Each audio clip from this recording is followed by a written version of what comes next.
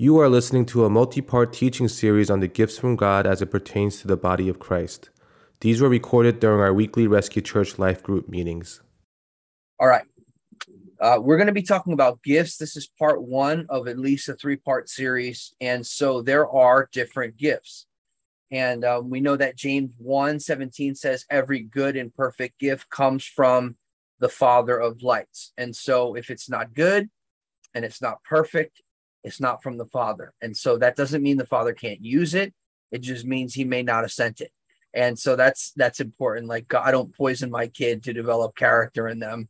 So that's just something, people many times blame God for the things that they don't understand. And he's actually not the source of their pain. He's actually the source of their healing.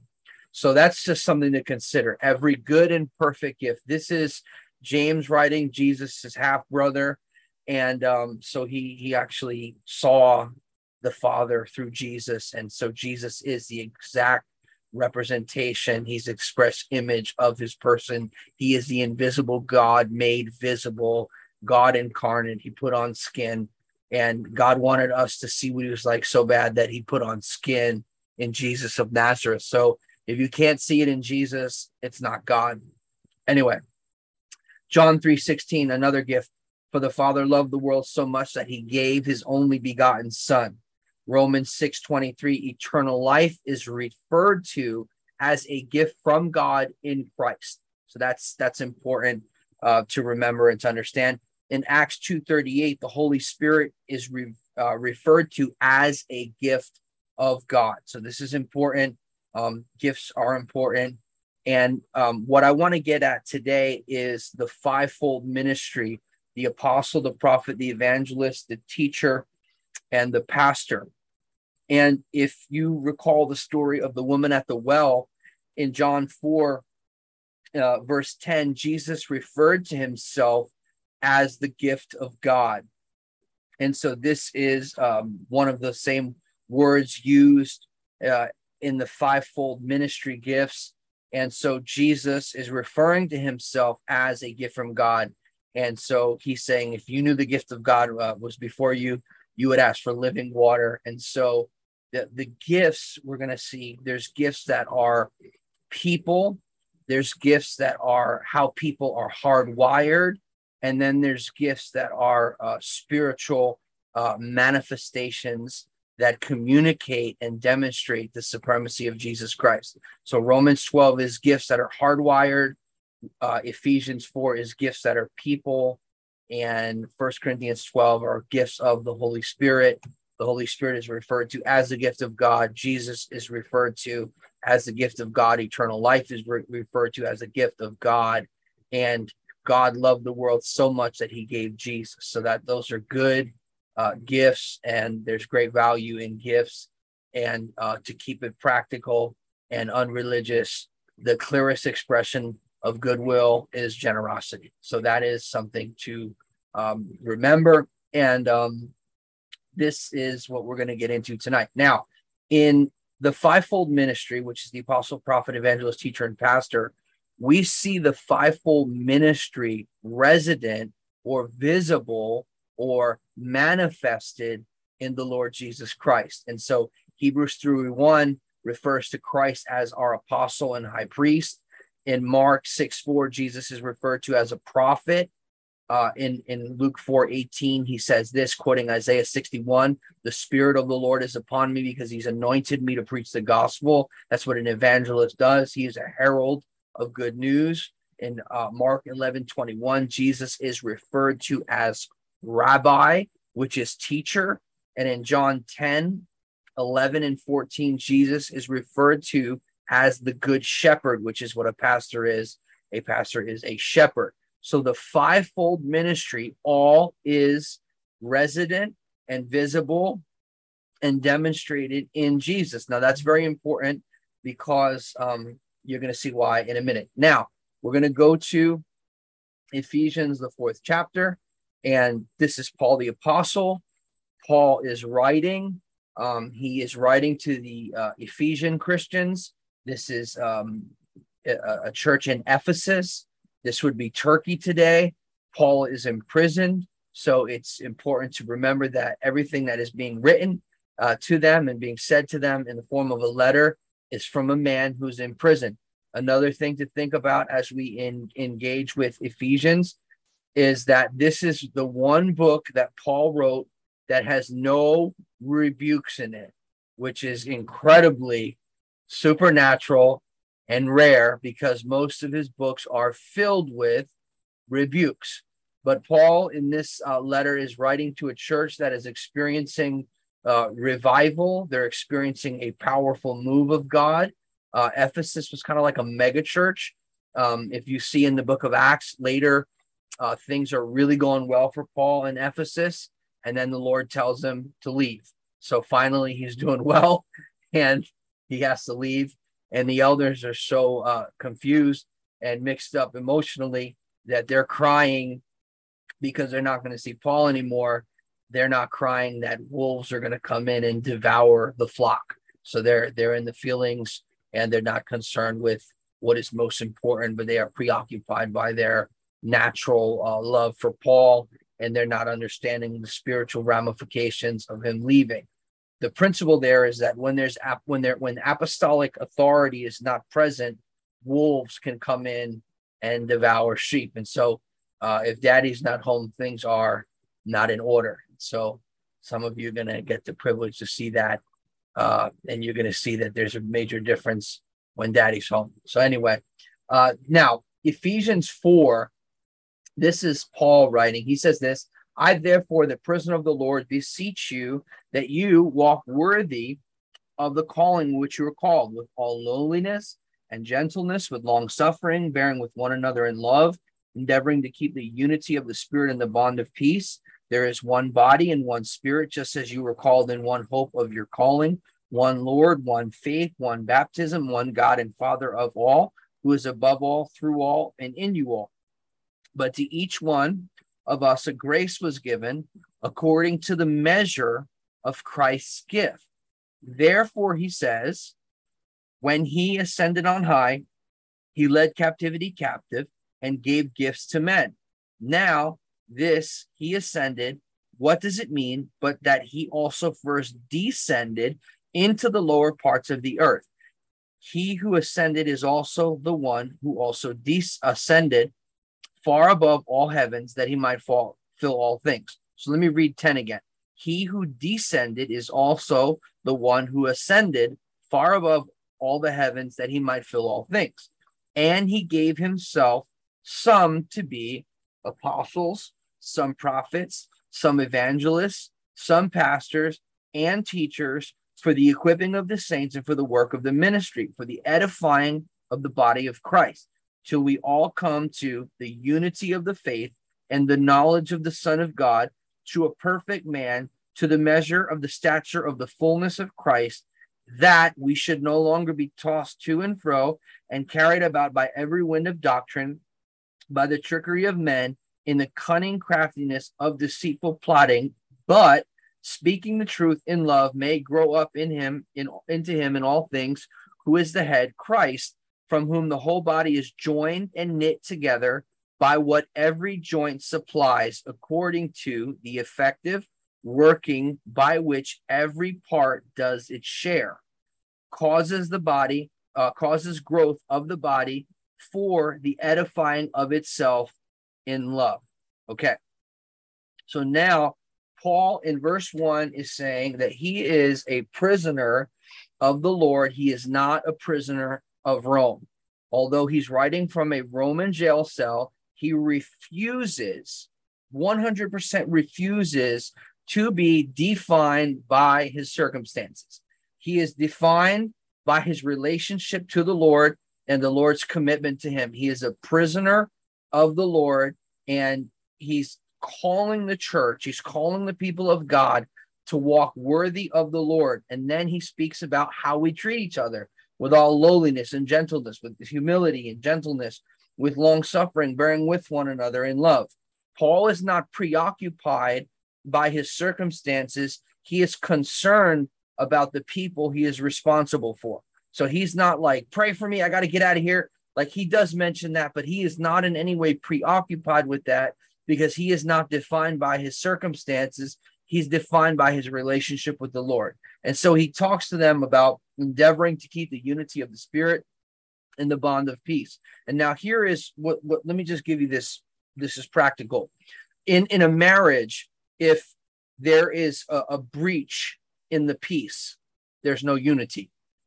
So this is what the enemy does. The enemy comes after us to ruffle our feathers, to jostle us, to bring something to disrupt the peace, so that there's not unity. Because when there's unity, there's authority and there's a commanded blessing.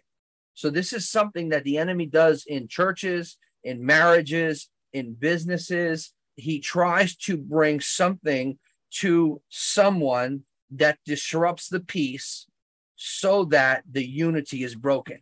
Unity is held together by the bond of peace. So if you cannot be peaceful, if you cannot interact peacefully, there cannot be unity. That's a very, very important principle. It's practical and it's simple. So, for us as individuals, the enemy comes to disrupt us, to ruffle our feathers, to jostle us, and so that we are not in agreement with the Lord, but we are out of alignment. And that's where regret, sin, shame, missing it, dropping the ball, fumble, turnover on downs, all those things happen when we are not in agreement and in alignment. So the enemy takes our peace, and it's kind of like a spine that is out of whack, and so it cannot handle the pressure, but there's going to be injury to the body, and we are the body, and so that's obviously not good. Now, one body, one spirit, just as you were called in one hope, we were calling, one Lord, one faith, one baptism, one God and Father of all, who is above all, through all, and in you all. So because he is in me and because he is in you, how I treat you matters. So let's say you're married. Your wife is first Jesus's daughter. She's first the child of God. So that means that how you speak to her, or how she speaks to you, that matters. That's really, really important to consider when you want to be cranky or rude or whatever. And we've all been there. We've all fallen short of that. And so we don't want to habitually live. We don't want to make a habit of being like that. And we want to be quick to say, I'm sorry, and forgive me. And we want to be gracious and long-suffering and kind with each other.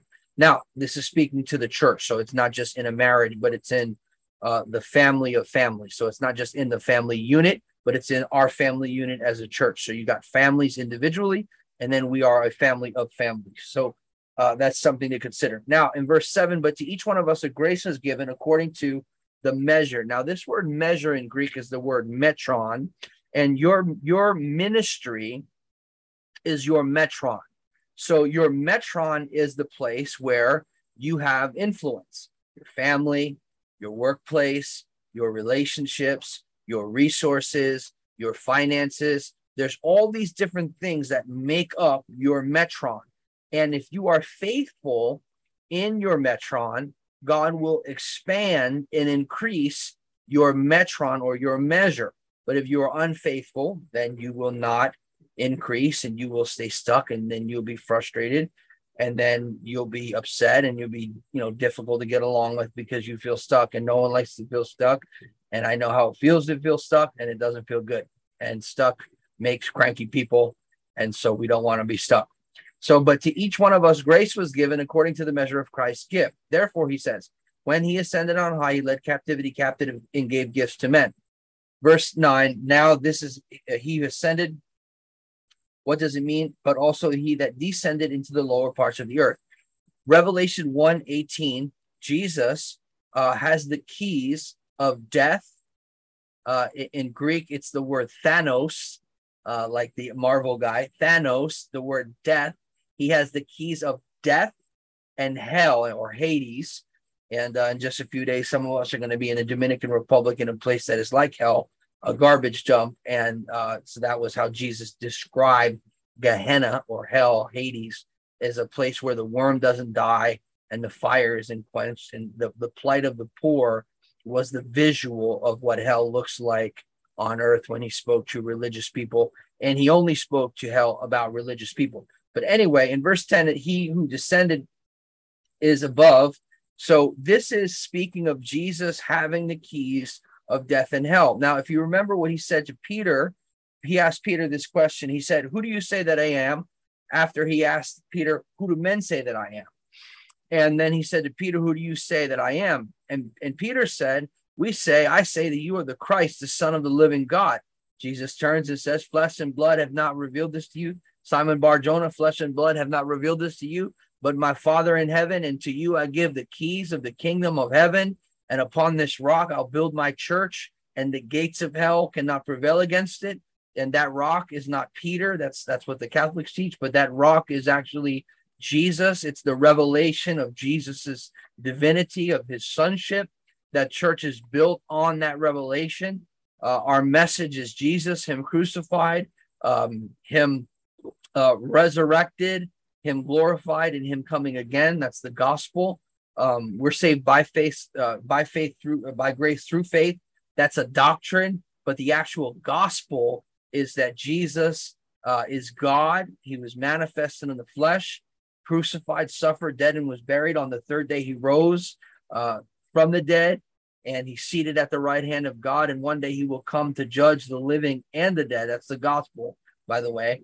And so this verse here is referring to the keys of death and hell that Jesus has, and then he gave to Peter. Now, this is important because he's going to say in verse 11, which is where we're getting to, he himself gave some to be apostles, prophets, evangelists, teachers, pastors, for the equipping.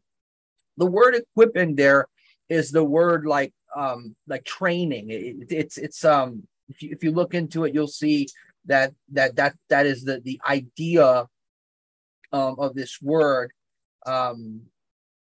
making fit. That's also another way it says it.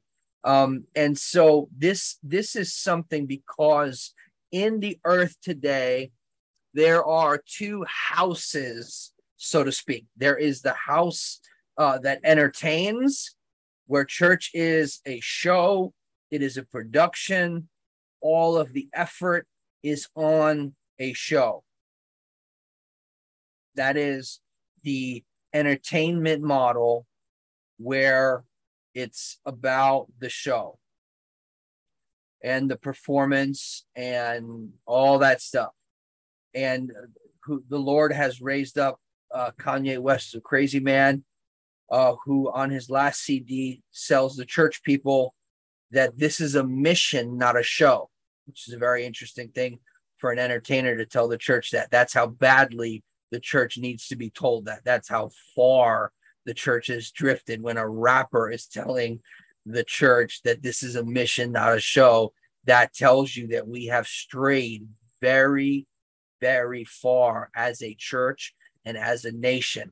And so there's two types of houses. There is a house of training, where it's like you're going to the gym and they're saying, come on, man, one more rep. Come on, man, two more, breathe, push, come on. Like where this is like, you're here to get trained. I'm not here to entertain you. I'm here to encourage you. Yes, but you are here to get trained for your metron. You have a metron. You have a measure of faith. You have a sphere of influence. You have a job, a family, resources. You have somewhere that God sent you. There's a purpose for your life. There is a mission for your life. And my job is to arm you for that, to teach the word in the context of you understanding how can you be prepared to represent Jesus in that sphere of influence. How can you be faithful with what he's given you? So this is important, because you have two houses. You have the house of training and the house of entertaining. You have the house of Saul, who misused worship for himself, and you have David, who worship was for God. So there is two conflicting houses in the earth. The how do you say it? The entertaining model, if you see the entertaining model, it always produces men that wind up on the news.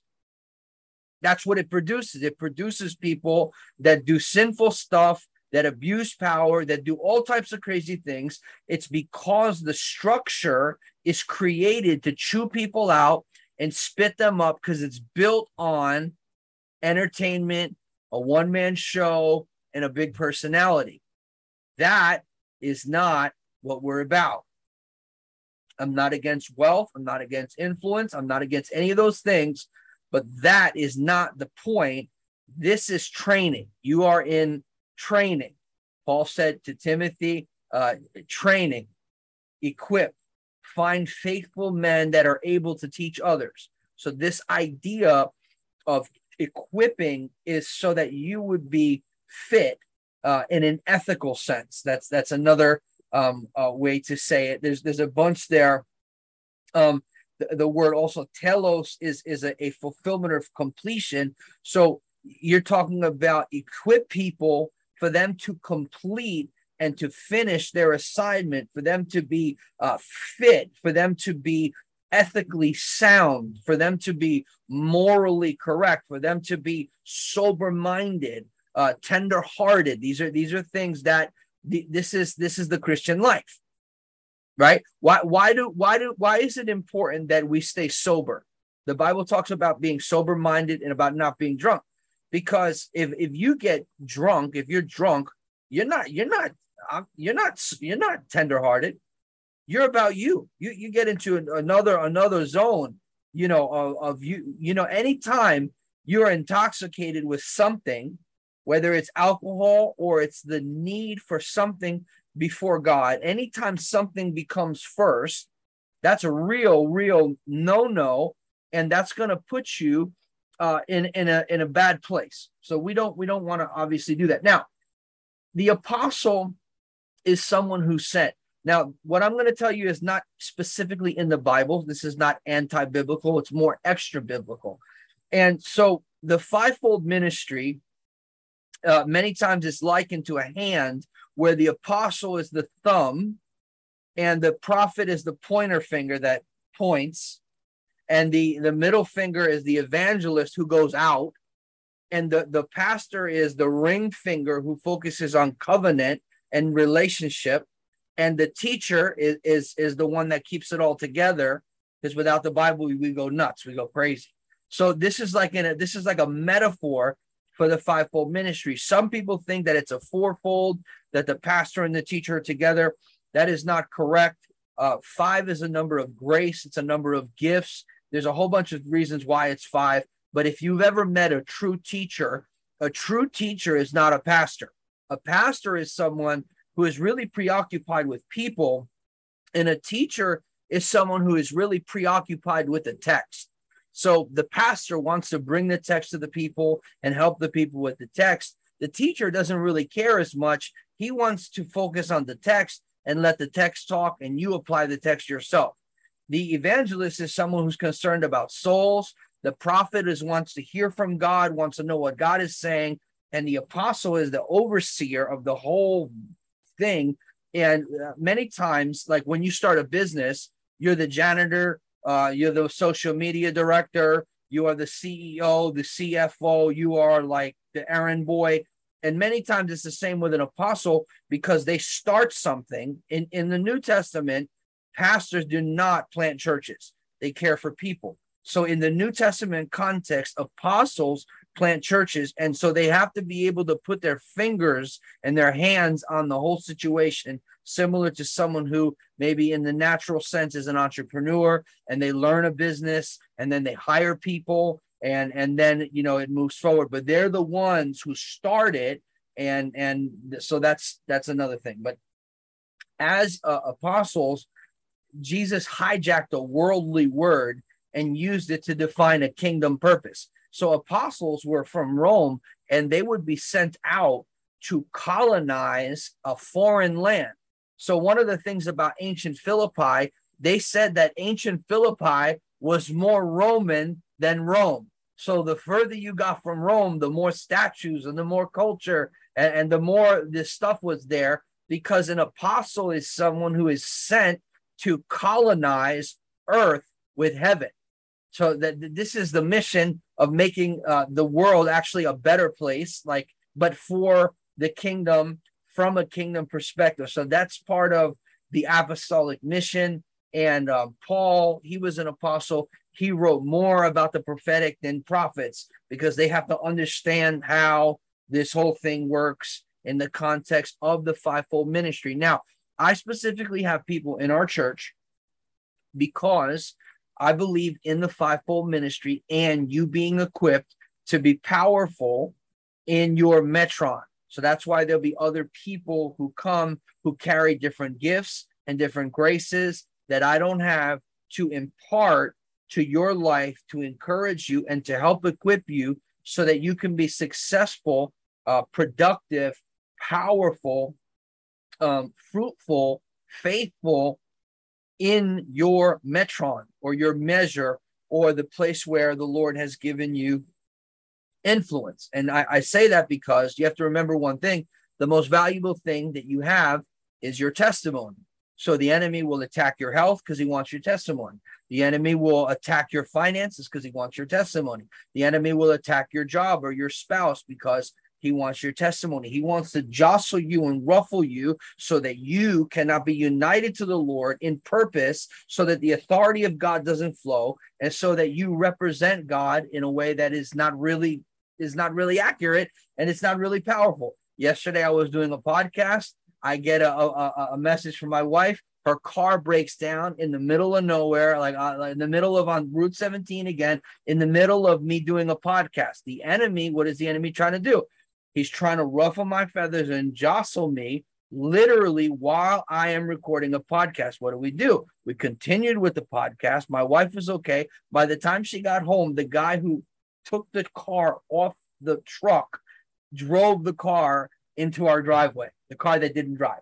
So you have to understand that when you are on assignment or when you are on mission, there is warfare that tries to break out against you to distract you from the thing that you should be doing, so that the enemy takes your peace, so that you're not united with the Lord in purpose. You're not united with the Lord in focus, so that the authority of God doesn't flow from you, and it's like you're shooting blanks. That's not how we're supposed to be. We're supposed to be united and aligned so that there's authority and power on what we're doing. And anyway, and the person who shared the podcast and what we were doing is the person that had thousands of people looking at his story, tagged me on it, and then had 70. So that's interesting. But we're bothering the devil, so that's exciting. But anyway, this is encouraging because God has given gifts to men, and these men are actually gifts and should be treated as gifts, and they are given to the body of Christ, not to entertain the body of Christ, but to train the body of Christ. Think of, you got a head coach, and then you got an offensive coordinator, defensive coordinator, you got a general manager, you got a whole team of people that are trying to make sure what is executed on the field is a winning recipe. So these ministries are to equip you. That's very important. These are gifts, and these people should be treated as gifts. That's important, that you treat someone who is a gift as a gift if you want to have access to that gift, right? So that's important, because honor, it makes what someone else is carrying accessible to you. You will never receive from what you can't honor. That's really, something that I dishonor has a lot of people stuck. But anyway, he gave some. So he is Jesus, and Jesus gave his life, and Jesus gave these people to the church. So these are the gifts that I'm referring to. The fivefold ministry are gifts, and they are not about titles. They are about vocations. So it's not just about a title. I got a title. No one cares about a title. We care about a vocation. And yes, I use the title and I honor the title, especially when guests come in, because if you honor a prophet in the name of a prophet, you'll receive a prophet's reward. Again, honor makes what a person has accessible to you, and dishonor cuts you off from the supply of the thing that they have that you need. So that's another thing.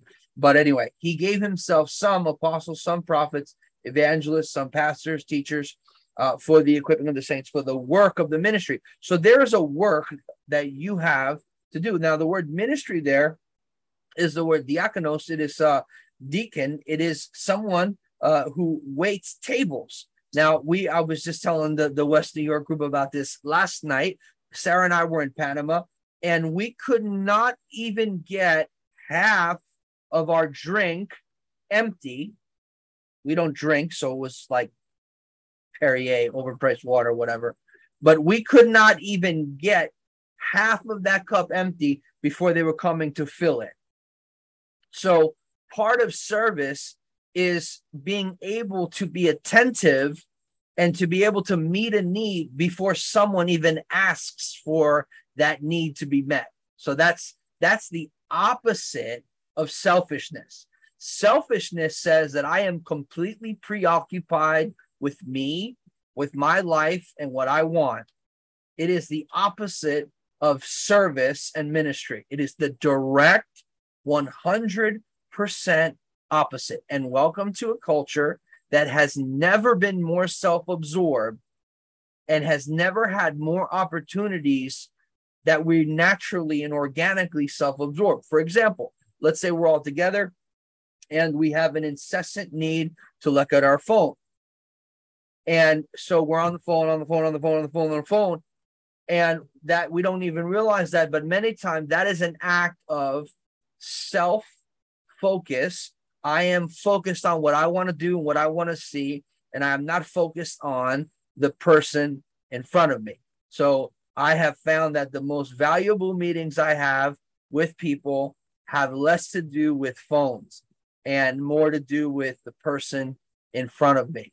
And so that was free.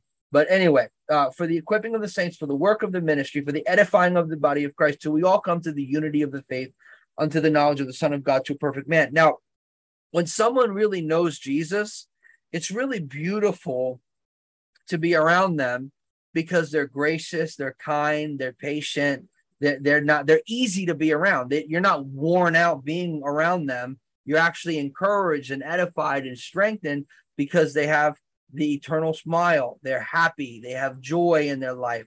They are thankful.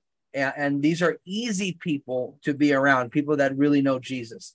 And the purpose of us knowing him and coming up into a place of maturity is so that we're no longer tossed around to and fro by all these different doctrines or these philosophies or these ideas or these different things that would try to distract us and tempt us and draw us away from service in the kingdom.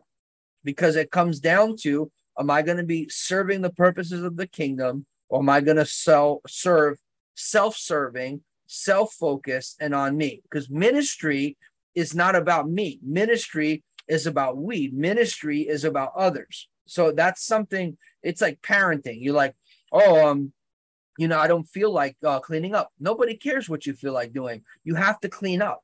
It's like, I'm not ready for that. I'm not ready for this. I'm not ready for that. But listen, when those kids come, like Brett and Mary, they're going to have a tremendous awakening of, wow, like this is like, I have like these kids for years, and I'm like, this is not going away. Like this mess that I cleaned up before I slept, when I woke up, it's worse. Like this, I'm not ready for this. Like, and well, you got to get ready because that's it. This is what you sign up for. And that's the same thing with ministry, because ultimately a lot of ministry is dealing with a mess. It's dealing with the messiness of sin, the messiness of being preoccupied, the messiness of busyness, all these other things that we're experts at making. All of us are like good at making a mess and stuff. So that's part of ministry. But now, once you grow up into the fullness of the measure of the stature of Christ, it's like saying you become a mature expression of Jesus. So you have your own your hair, lips, nails, eyes, whatever you do, earrings. So you're you, but it's him. You're not full of you. You're full of him.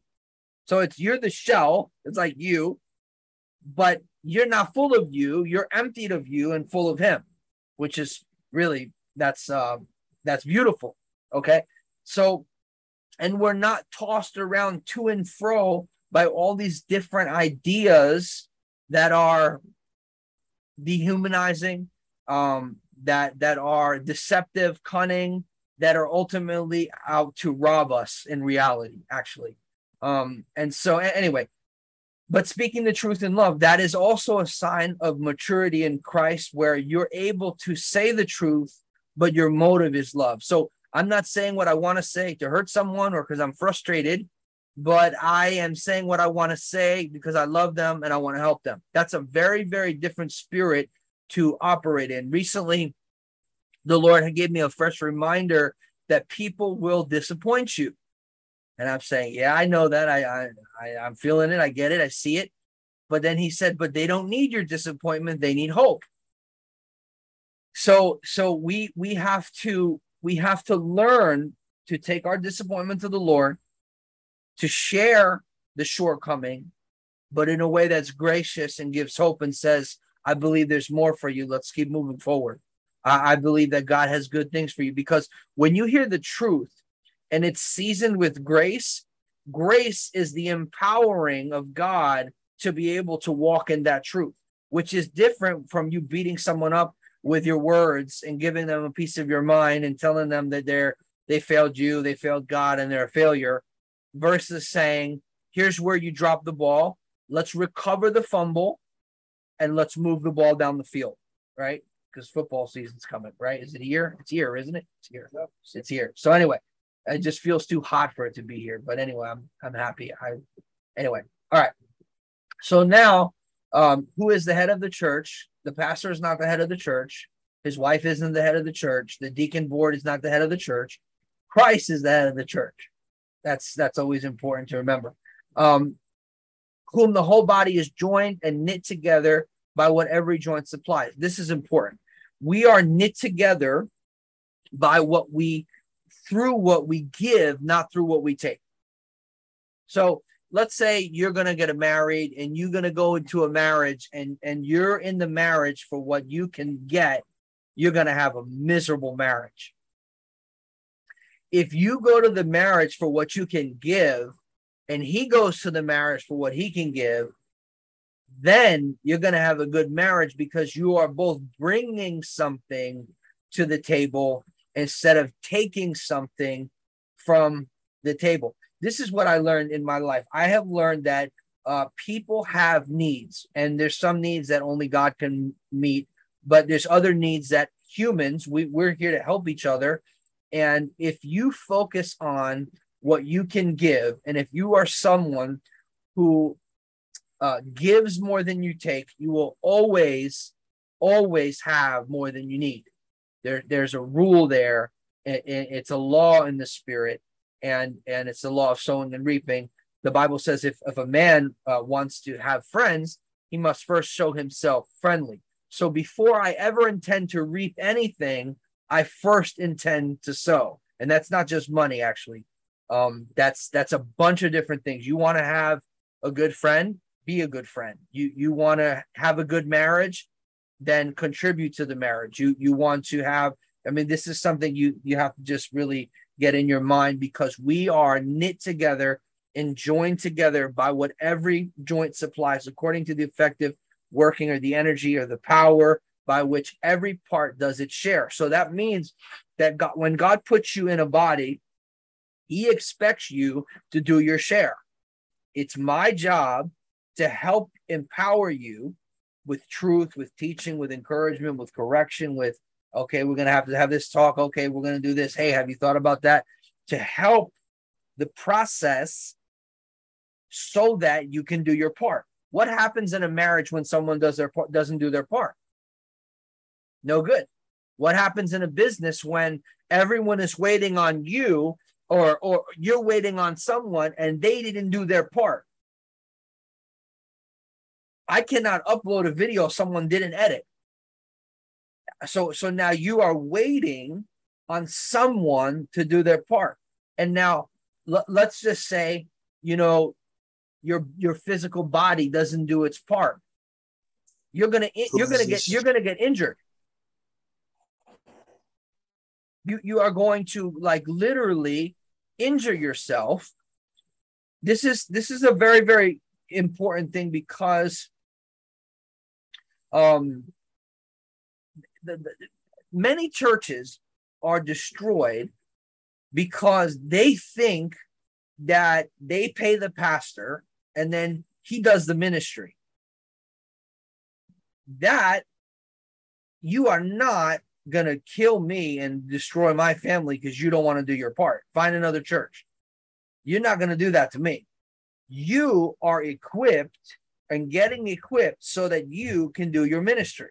And we, with a small group of people right now, we have a powerful group of people that God is raising up, different preachers, different worship leaders, a whole bunch of people want to do food, this, that, outreach, graphics, people calling, I want to serve here, I want to do this. It's all starting to happen. But now I have to keep encouraging and equipping people and arming them to be armed and dangerous and powerful in their metron. But the response to that is that you do your part, you do your share. It's really, really destructive when people do not do their part, whether it's a marriage, whether it's a ministry, whether it's a business.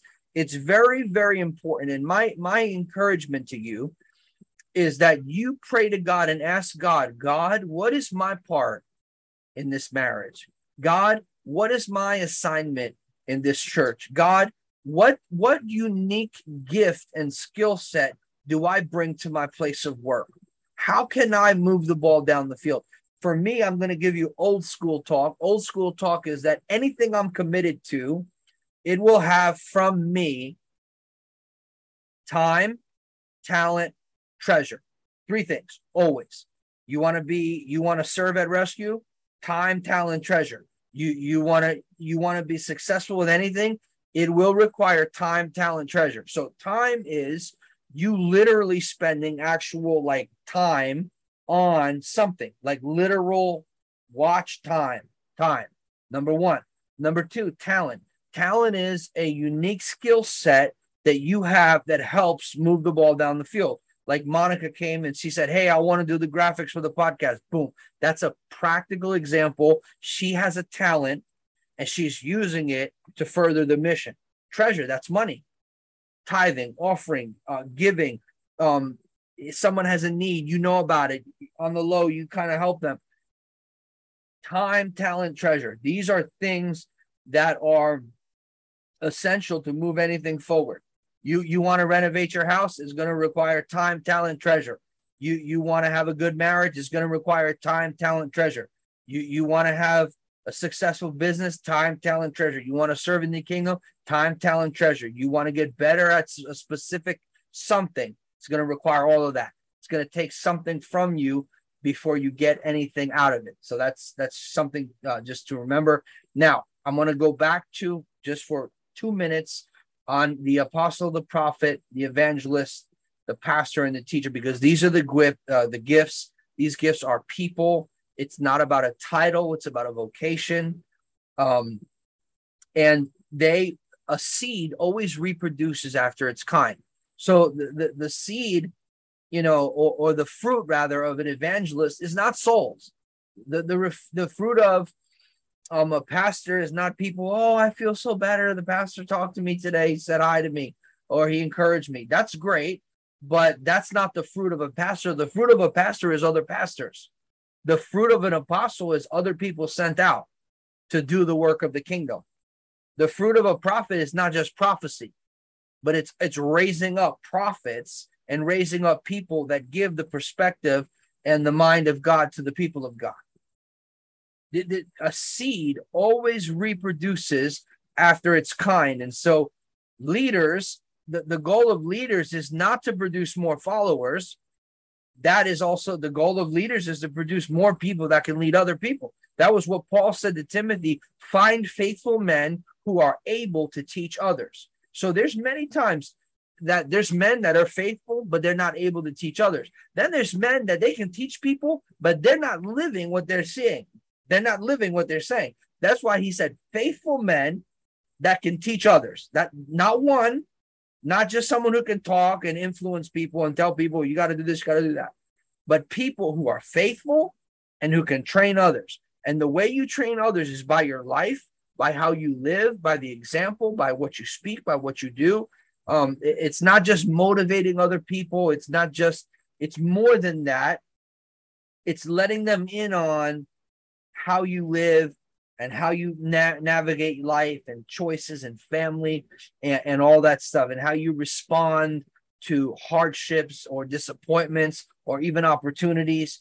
That's where the discipleship process happens in real life, where people make a decision, where are decisions made.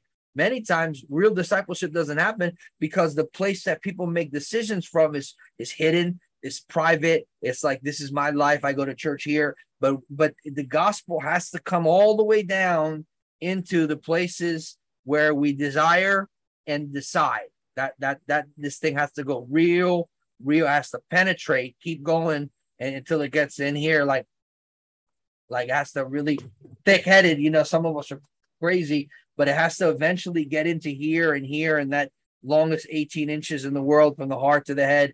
And it has to kind of then really, really get in there, and how we respond and our reflexes and what we're able to do in serving the Lord and his people. So anyway, I hope that was helpful. Thanks for listening to the Rescue Church podcast. We would love to see you in person. For more information, visit rescuechurch.tv/invite.